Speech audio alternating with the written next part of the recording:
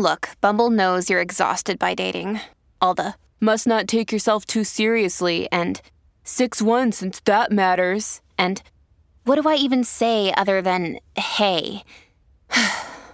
Well, that's why they're introducing an all-new Bumble with exciting features to make compatibility easier, starting the chat better, and dating safer. They've changed, so you don't have to. Download the new Bumble now. If I were you, listener, and I were talking to a relative or a spouse or somebody who said, I don't believe in anxiety, I would say to them, well, this isn't something that we get to choose to believe in or not. I think a better stance to take is that we all feel anxious at times because our bodies and our brains are equipped to do that. What are the skills and resources that I have inside of me that allow me to handle things so that when life is uncertain or life is overwhelming, I feel like I can step into that part of life? Welcome to Season 6 of Flusterclux with Lynn Lyons, where we talk about a family's anxiety and all the big feelings, too. We tackle the serious stuff without being too serious, and I'm your co-host, Robin. I'm Lynn's sister-in-law, and I'm here to ask your questions. And I'm Lynn Lyons. I'm an anxiety expert, speaker, mom, and author, and I've been a therapist for over 30 years. Parenting can be a flusterclux, and I'm here to help you find your way. I'll give you concrete steps to take and the words to say. So, Robin, I really liked the episode that we did on those phrases that I hate. Hate is a strong word. It is a strong word. I know. And we talked about like, maybe we shouldn't use that word, but then we decided we were just going to go for it. I know my husband was like, don't use hate in the title, because I could just hear him say to our kids, hate is a strong word, my dear. We don't use that word. Yeah, hate is a strong word. But I like that episode, and it got me thinking, and then we were thinking, that there are phrases that people hear as they're sort of working through this and figuring things out.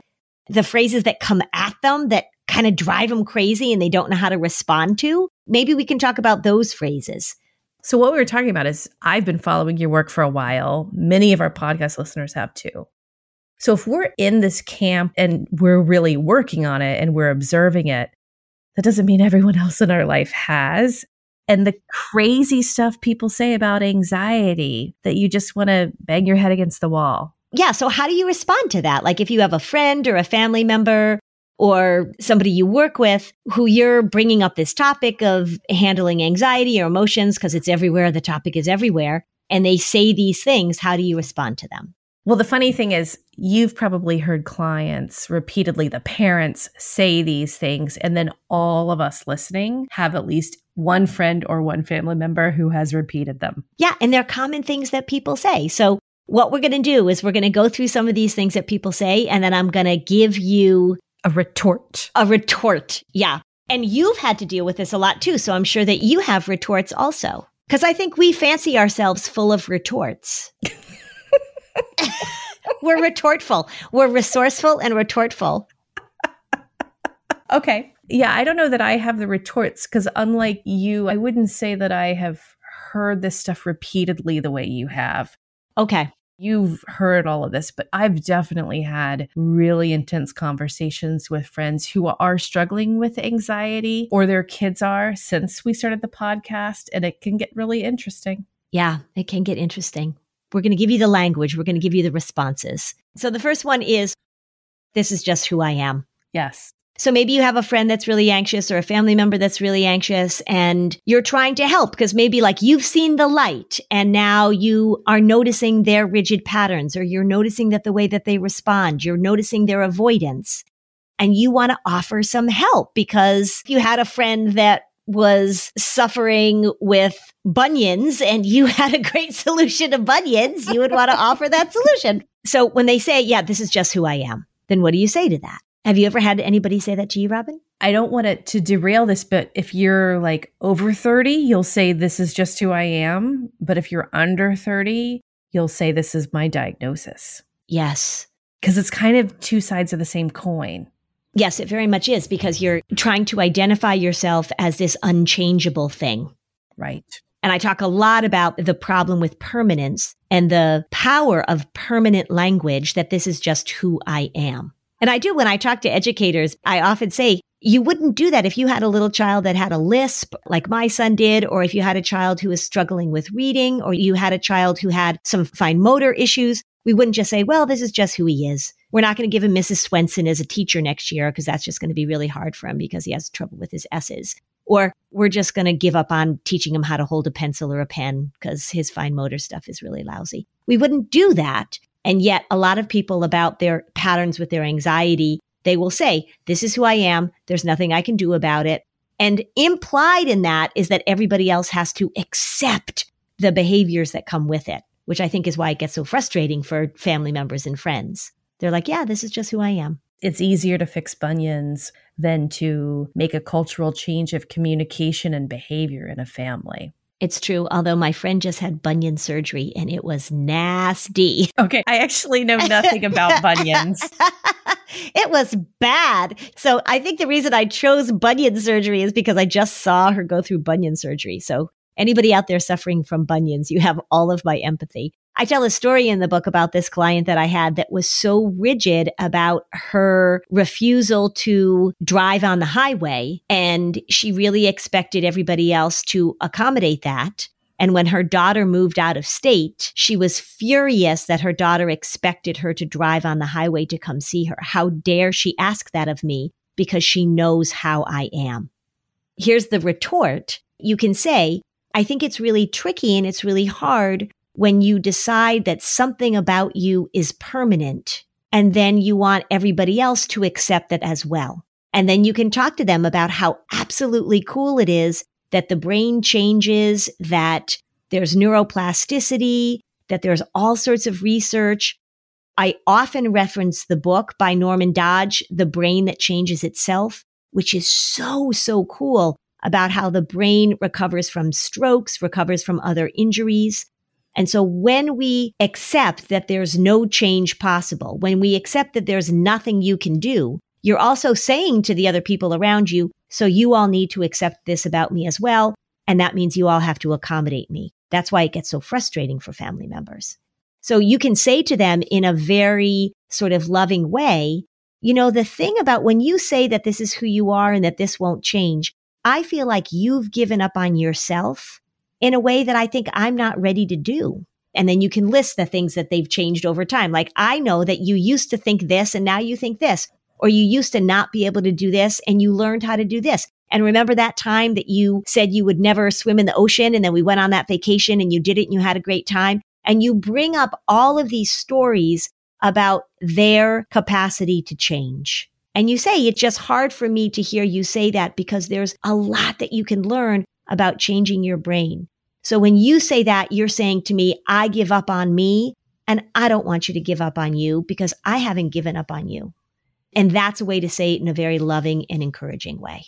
So as you know, I was talking about my grandmother who's 98. And even though realistically, when she has called me upset and very anxious and in panicky states at 98, I don't expect her to work through that and not have those patterns anymore. Mm-hmm. But I do say to her, we're going to get through this moment. So sometimes it's like, even if you are dealing with a relative or a friend who doesn't have a lot of capacity for big change, I've been content with changes in moments that conclude with connection. And that's the best we can do until the next time it happens. Right. She's 98. She has had some recognition. She has had some aha moments, right? Like even in the moment when you point it out to her, she can say to you, oh, yes, I'm doing that thing that you told me about. Exactly. So maybe she's not going to on her own change that pattern by herself. But when she pulls you into it, you've given her information that now she doesn't push back and say, well, you're wrong. This is the way it's going. She will say, oh, that's that pattern you told me about. I'm learning about that pattern. That's really cool at 98 that she can do that.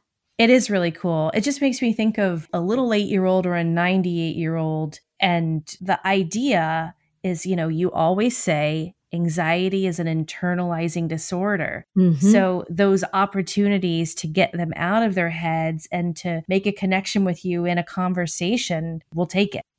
Yeah. And the other thing that I talk about a lot with adults is that it is so important for you to own your own stuff.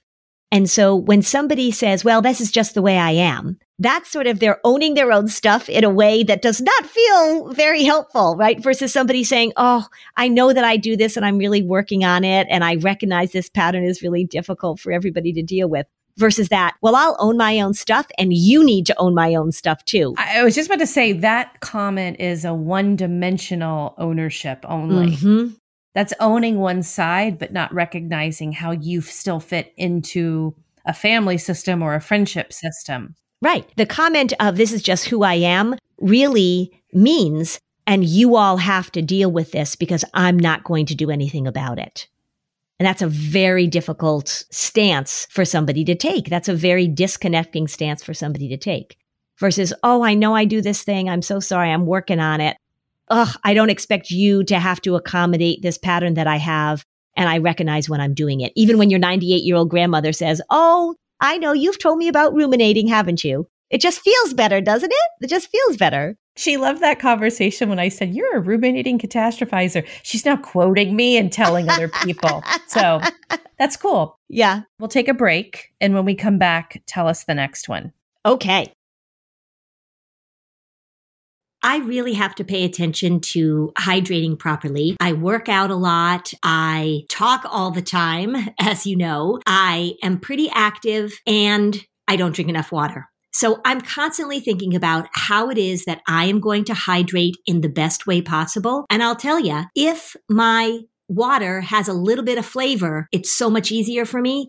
And if I can get those electrolytes, if I can get more bang for my buck, it's just so much better. I have been using Liquid IV. I put it into a huge glass. I put it into the refrigerator. It's cold. It's very tasty. I've been putting it in my water bottle when I go to the gym. The packaging is so convenient. I actually look forward to drinking it, which is not something that comes naturally to me. I love the lemon lime flavor. They've got a sugar-free option that is really great. So I think that if you're somebody like me that has a difficult time getting in the amount of hydration that you need for your body, Liquid IV is a great option. One stick, 16 ounces of water, it hydrates better than water alone. It's got 3 times the electrolytes of the leading sports drink, and it doesn't have all that sugar. It doesn't have artificial sweeteners. 8 vitamins and nutrients just for your everyday wellness. It's non-GMO and free from gluten, dairy, and soy. However you hydrate, grab your Liquid IV Hydration Multiplier, sugar-free in bulk, nationwide at Costco, or get 20% off your first order when you go to liquidiv.com and use code Fluster at checkout. That's 20% off your first order when you shop Better Hydration today using promo code Fluster at liquidiv.com. If you are a mom who's trying to keep your calendar organized, keep your family's appointments where they need to be, then I'll tell you, the Skylight calendar is a product that you ought to check out. You know how it is. Running a household can be pure chaos and it can be so stressful. This is why you need to check out the Skylight calendar. It is going to make your life easier, Mom. It really is. The Skylight calendar is a smart touchscreen calendar and organizer for all your chores, groceries, to-do lists, and a great way to manage appointments to make sure they never overlap and they're never missed. It helps keep busy households on track so families can get time back for moments that really matter. The Skylight calendar is so easy to use and to set up. It's not going to frustrate you. You're going to be able to get it going within minutes. It syncs events from other family calendars, including Google, Apple, Outlook. You can add events directly using the touchscreen or with the free Skylight mobile app. Updates to linked calendars will automatically appear on the Skylight calendar at home. So no more worrying that you guys are going to forget something. No more cluttered paper calendars. It shows all family events together in one spot. The events are color coded so you can easily see what everyone has going on each week. When the calendar's not in use, you can turn it into a digital picture frame. It's 100% satisfaction guaranteed. If you don't love the Skylight calendar, you'll receive a full refund. They offer a 120-day money-back guarantee and free returns. You can't beat it. I think the feature that I love most is the collaborative way we can all add to the grocery list. And then when I'm ready to place an online order, whether I'm at home or my office, I have that list and there's no more items that we forget. So, as a special time-limited offer for our listeners, get 15% off your purchase of a Skylight calendar when you go to skylightcal.com/flusterclux. That's SKYLIGHTCAL.com/flusterclux. Mother's Day is coming right up, so order today to get 15% off your purchase at skylightcal.com/flusterclux. Hey there, I'm Debbie Reber, the founder of Tilt Parenting and the author of the book Differently Wired. The mission of Tilt is to change the way neurodivergence, whether that's having a learning disability, having ADHD, being gifted, autistic, or some combination of all of the above, is perceived and experienced so differently wired kids and the parents like us raising them can truly thrive. On the Tilt Parenting podcast, I get to talk with authors, therapists, educators, and parenting experts who are committed to this mission. I ask the questions my listeners are most curious about when it comes to supporting our kids. And in turn, my guests share strategies for challenges, out-of-the-box ideas for navigating school, best practices for therapies, tips for advocating, and so many thoughtful insights on what it really takes to help our kids grow up feeling seen and respected so they can create awesome lives for themselves. I know that raising a differently wired kid can feel overwhelming and isolating, but I promise you, you are not alone, and it can feel so much better. If you're on this parenting journey, come listen to Tilt Parenting. Together, we can shift this paradigm and show up for our exceptional kids with hope, possibility, and joy.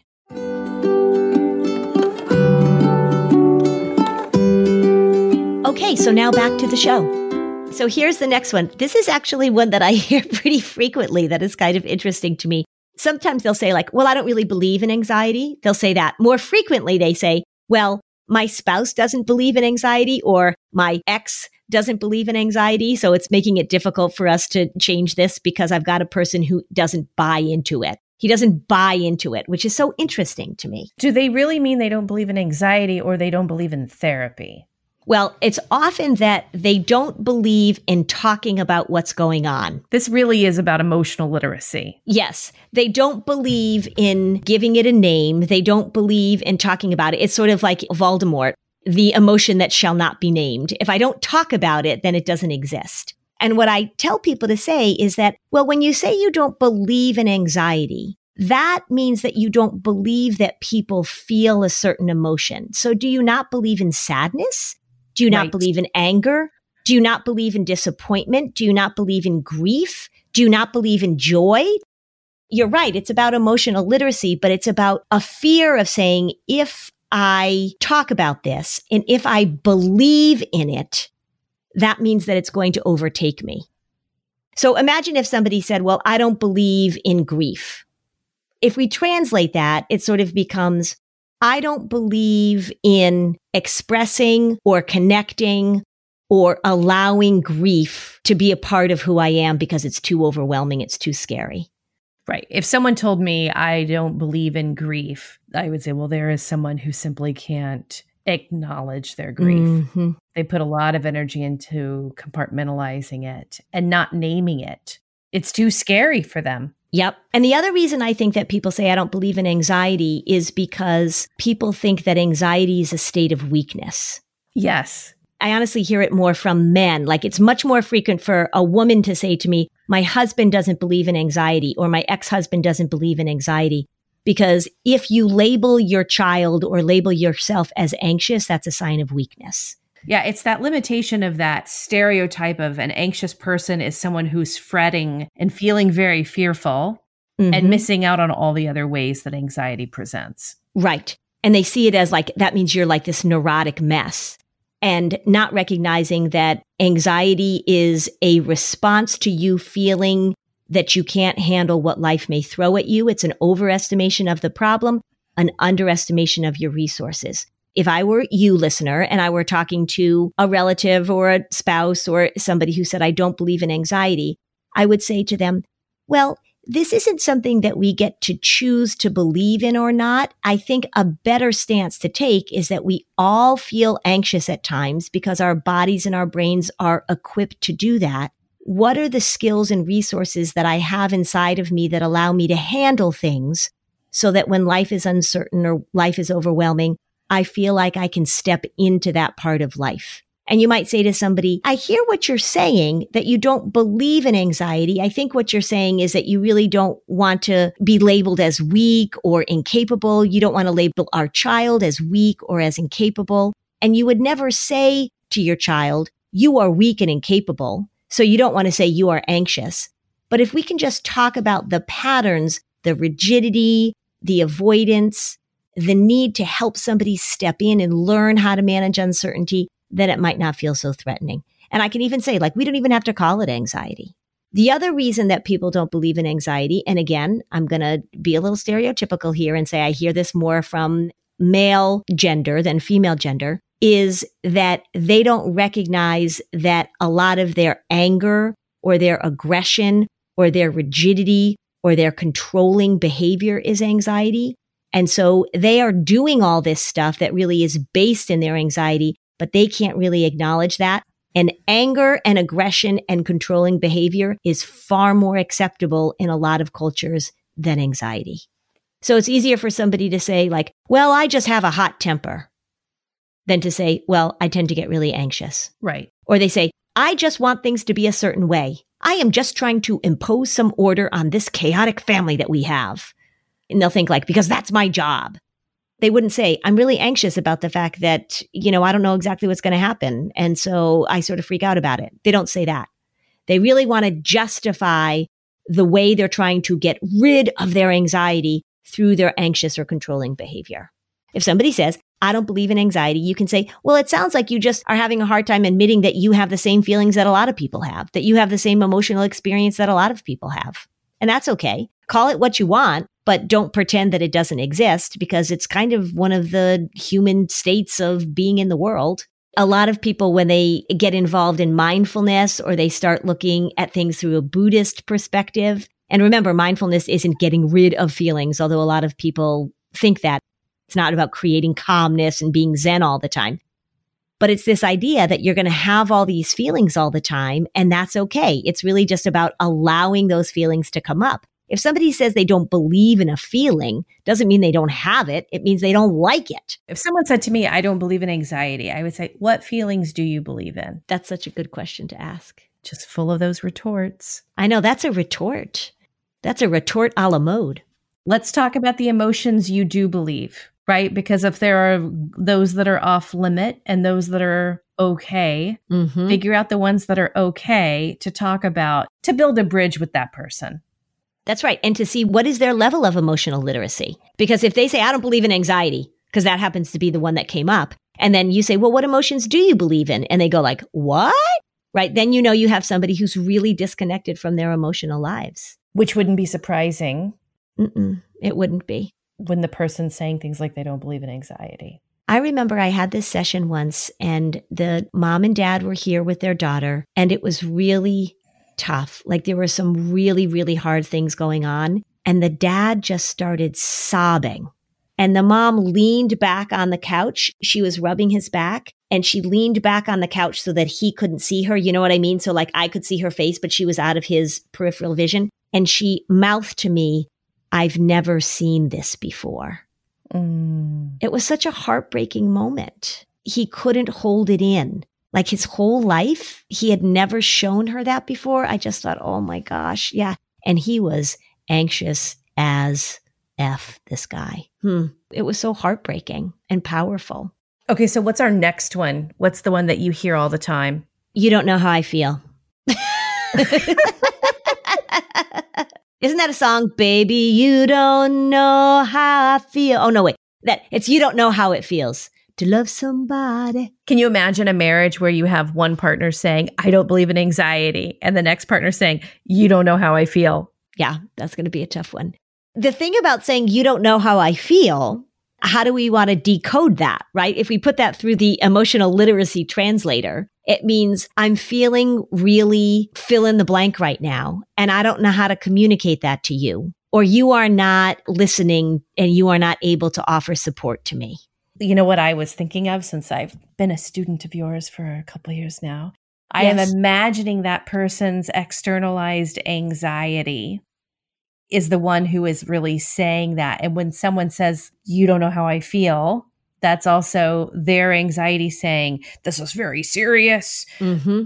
We're not listening to this person. We are not listening to this person. We are not going to communicate and unpack these emotions. I'm in charge here.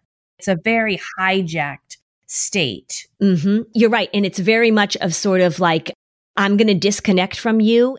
I'm having a meeting right now with my anxiety, and you are not going to be a part of the meeting. Yes. You are separate. You don't know how I feel, so don't talk to me about this. Don't think that you can help me about this. You don't get it. And people say that to me a lot in therapy, actually. Well, it's very cult leader language as well. You don't understand. You're on the outside. My anxiety is telling me this is really something we have to worry about. Mm-hmm. So you're trying to help a family member or trying to help a friend. They're going through a tough time. You're trying to offer information or advice or whatever.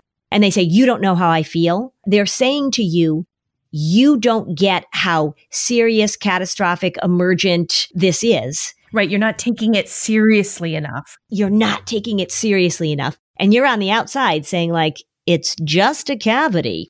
As I say to people all the time, you're not on the bomb squad here. Like, it's not like you've got to clip the red wire or the blue wire. And so that's that catastrophic thing that says like, you just don't get it. So there's two ways you want to address that. One is you want to recognize that in that moment, that person thinks that you're not listening. So you can say to them, tell me what I'm not getting.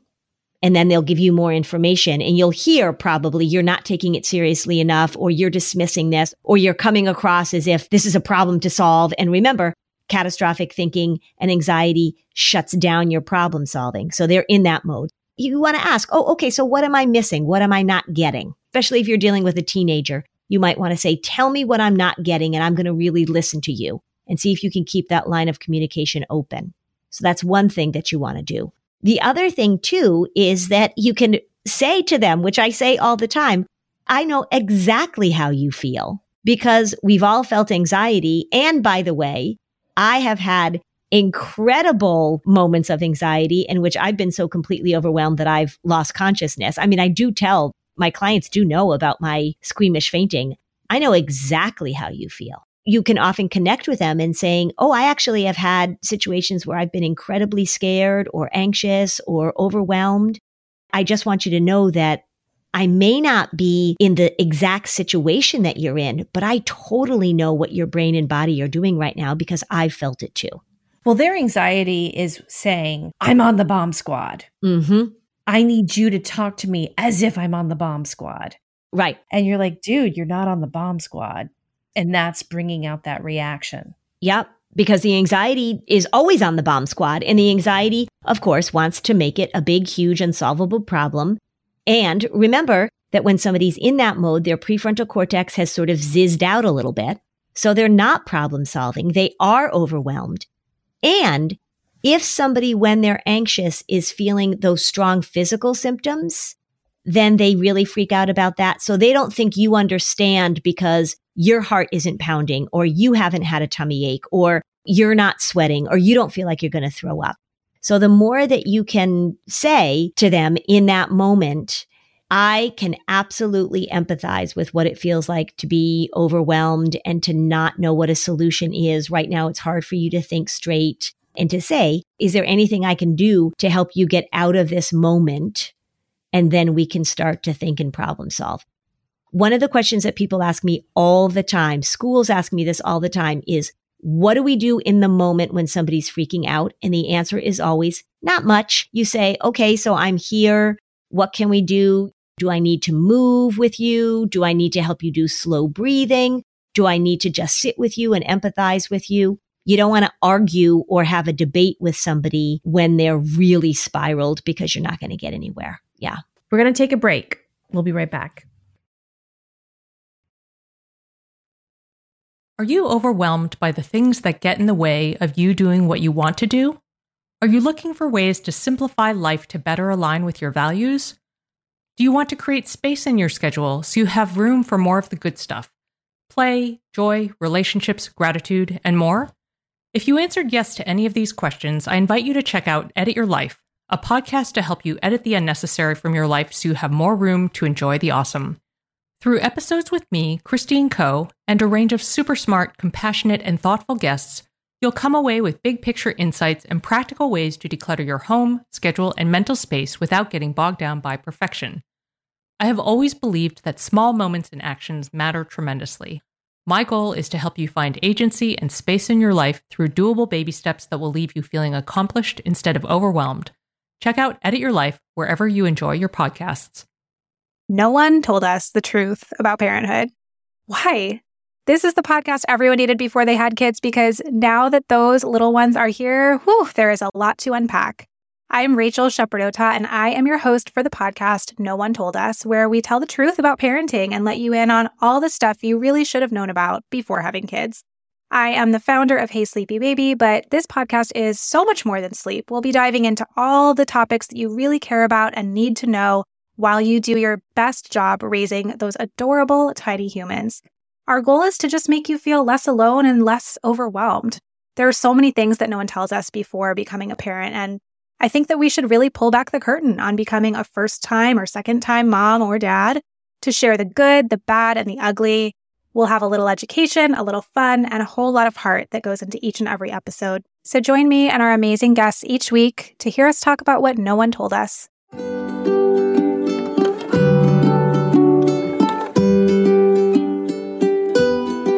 Okay, we're back. I want to talk about one, Lynn, that comes up with me a lot, talking with friends and family, and that is that people really get stuck in their content. I mean, you're like, I know. I just went like, with my eyes closed. Yes, they do. Yes, they do. Mm-hmm. If you understand the difference between content and process, oh my gosh, stop right now and give yourself a big pat on the back for putting the work into understanding it. And if you are not sure, let's talk about it. Here's what I hear all the time.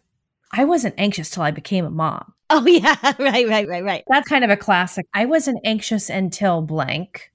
Basically, it's always some sort of content comes in, and then now the person's anxious. Right. Parents say that to me all the time, too. They're like, well, she wasn't anxious until she threw up on the bus, or she wasn't anxious until she started middle school. Everything was fine. And generally, that's just not the case. I mean, sometimes that happens. But when people say, I wasn't anxious until, the way we want to look at that is that for whatever reason, you were able to manage that anxiety until something happened that then it really intruded on your life. She wasn't anxious until she threw up on the bus. Well, yeah, she was anxious all the time. You were just able to accommodate it. You were giving her lots of reassurance and doing this and doing that. And then she threw up on the bus and now she won't get on the bus. And now it's like, oh my God, this is a problem. Yeah. Or you're a new parent and all of a sudden you're ruminating all night about the things that you need to do for your kids and family. Well, you ruminated about something else. Like maybe you ruminated about your job. It was something that didn't have the intense level of uncertainty that grabbed onto you. Like being a parent. Yeah. Yes. And then all of a sudden that rumination just got really, really strong to the point it could interfere with your sleep. If you're just sort of living your life and you're able to manage your anxiety because you can organize everything and you're just in charge of you, and then suddenly you're in charge of this other person who's basically helpless and depending on you for everything, and you don't really know exactly what you're supposed to do, then that anxiety that you kept at bay by making sure that everything went as planned now suddenly is unleashed because the new content is really giving your anxiety a lot to work with. They're ascribing it to this new content that showed up without really recognizing that the pattern existed in other places or existed all along. And now it's really just gotten bumped up or escalated based on current circumstances. And then, so what do you say to that, right? So if somebody says, well, this is different, or, well, I never was anxious before, or whatever. That's a big one to take on for you as a family member. You might just say, well, that's interesting because what I have learned in my journey through anxiety is that if we just look at the bigger patterns, the content is always changing. The content is always shifting. It depends on what we're doing developmentally and how we're managing. And I just think it's so much more helpful to look at our consistent patterns rather than trying to pin it on the circumstances of the moment. Now, then somebody say, well, patterns like what? So then you want to be a little bit conversant in those patterns that I talk about in Anxious Kids, Anxious Parents, and certainly that I talk about in the anxiety audit, so that people begin to recognize the bigger picture. It's so much about the bigger picture and not the specific circumstances. That's where people really get stuck. And that's what I'm constantly talking to people about when they say, well, it's not this, it's this. It's not that, it's that. No. It's the pattern. It's actually a pretty helpful way to look at it. Yeah, I have a retort for it too. Okay, good. Let's hear your retort. Because I always say the content didn't create these anxious patterns. The anxious patterns will find content to attach to. I love that. I love that. That's such a good way to talk about it. Right. We have these patterns. We all have them. Mm-hmm. And they're going to attach on to different things. I know so many people who have traveled all over the world, and then one day they wake up and they're afraid to fly. Mm-hmm. And there wasn't a specific plane crash they were on that created it.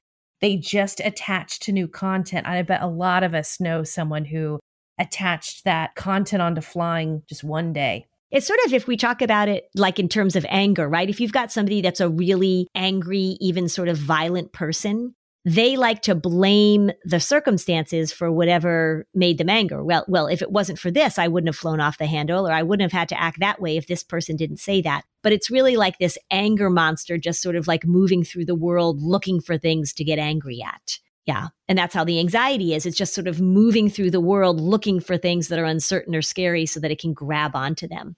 It's a sneaky thing. It is a sneaky thing. And then the opposite of that, if we look at that in a positive way, is that people will say you really need to have gratitude or appreciate moments of beauty. So if you have a part of you that's really opening to noticing beauty or noticing joy or noticing love, you can move through the world. And that part of you that's open to beauty or connection or love will notice that too. So just imagine you're sitting in an airport. If you are an anxious person, there's so much stuff in an airport that can make you anxious.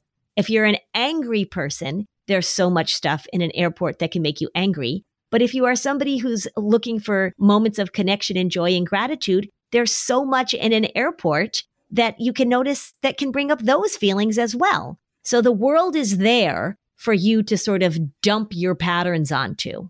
In your life experience, if you are someone who is sensitive and being self-aware of their own emotional literacy, do they typically go hand in hand with someone who has a positive mindset for appreciating those things? Or can you be really self-aware and be a grump? Emotional literacy means that you're aware of a range of emotion. Somebody who has high emotional literacy is very nuanced in their understanding and appreciation of emotions. And when you're a grump, I feel like that's a pretty, like, you're not very nuanced in your emotional literacy. It's sort of like the black and white emotional experience versus the technicolor emotional experience. I think it's hard to be very self-aware and very emotionally nuanced and be grumpy all the time. I ran into somebody that I knew from many years ago, a client of mine, who had the most horrendous childhood. Her stories still haunt me.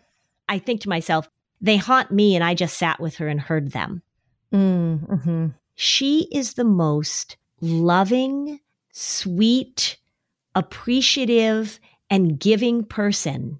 It just is astounding. She has a level of attunement and connection and self-awareness. It is just astounding. And she had a horrible, horrible upbringing. I could imagine that she could be and I would understand if she was very bitter and suspicious and closed off and angry. And I think about the work she's done to cultivate that, because it was a conscious effort for her to cultivate that. It just is an amazing thing. She could sit in any situation and things could make her angry or make her distrustful or make her sad. And it's not that she doesn't have those emotions, but man, she has cultivated such a rich emotional life, such a rich awareness of herself. It's really something to behold. I hadn't seen her in a long time. I saw her the other night. She's just an amazing person. Those people are very special. She is very special. Yeah. She always tells me how special she thinks I am. I do not hold a candle to this woman's specialness. Yeah, I hope she knows that. She will know that. I'm going to talk to her again soon. I'll make sure I'll tell her.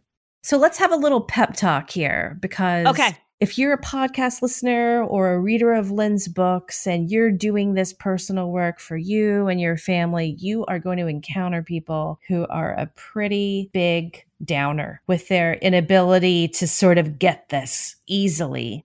Yeah. And the hard part about it is that the more you learn about this and the more you're working on this and becoming aware of this, the more that other people will push your buttons because you're going to recognize it. I would imagine that if you become a connoisseur of cheeses, then lousy cheese is going to really bum you out. I don't know if that's such a great analogy, but cheese is, there's a lot of different kinds of cheese. I was trying to think of something. Yeah. All right. So anyway, so these things may push your buttons in a way because you've got this increased awareness. So here's the pep talk. You don't have to fix everybody and everything. And so there are people who are going to come into your life, people that are in your life. They're going to say these things and you will do your best to try and shift them and make them more aware. You're going to want to drag them onto your journey of fixing these patterns. Not everybody's going to want to go on the journey, and it's not your job. Have your retort ready, your retort a la mode ready. Give it your best shot. But don't feel an obligation to be successful in changing other people's patterns. All I ask that you do for yourself, really, and for your family, is that you begin to point out in a gentle way your patterns and maybe even their patterns, because it is possible to shift things. But don't take on too much. It's not your job. Let yourself be irritated about it sometimes. That's totally, totally appropriate. I can't believe you said all of that without looking straight at me. Were you talking to me? Maybe. Well, and many just like me. Yeah, that's why you're here, Robin. You are the person I'm talking to, right? You're the mom. You're out in the world. You're dealing with it. I'm talking to everybody. Lots of times I'm talking to me, right? I mean, it's the same thing for me. When I was a young therapist, way back when, I really felt like I needed to get people to buy what I was selling. And it was really hard for me when they didn't. So if somebody didn't come back, or if somebody sent me an email saying, thanks, but we're going to try another therapist, that was hard for me to shake. I took on too much this idea that I would be able to offer people the wisdom, the advice, the comfort that they needed in order to be fixed. And I don't do that anymore. I offer what I can offer. I say what I can say. I try and say it with humor and with compassion and with true empathy and caring.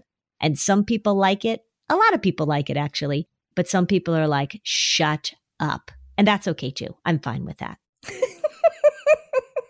I wonder if anyone's really ever said that to you. Kids have said it.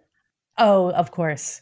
Yeah, kids have probably said it. Yeah. When I worked in inpatient psychiatry, there was this one woman and we were in a family meeting. She said to me, and you, Miss La-Dee-Da social worker. My husband still calls me that. That's like the best nickname for you I've ever heard. Miss La-Dee-Da social worker. Yeah. Yeah. That should have been your Twitter handle. Okay, so it's my Peloton handle. Is it really? Yeah. Thanks for listening. And if you found this podcast helpful, please give us a 5-star review on Apple Podcasts. It helps other people find this information. And if you'd like to dig deeper on any of these topics, we have specialized playlists on our Spotify profile, and the link is in the show notes. Topics like teens, depression, and OCD. Bye, Lynn. Bye, Robin. Well, hey there, busy mama. Are you looking for ways to make your life easier, your home less chaotic, and at the same time add more joy to your life? My name is Deanna Yates, and I'm the host of Wanna Be Clutter-Free, a podcast all about letting go of the stuff we don't need in our lives so that we can focus on what truly matters. Don't worry, I'm not going to tell you to throw it all away or make you feel guilty about keeping something you love, no matter how many other people don't quite understand it. But I will give you practical and, more importantly, actionable advice so that you can make progress right away. And you won't just hear it from me. There are amazing guests too. It's like having your bestie in your pocket, telling you it's okay to let go of the things that are not serving you and your family in a totally non-judgmental way. So join me over on the podcast where we can work on progress over perfection for those of us that want to be clutter-free.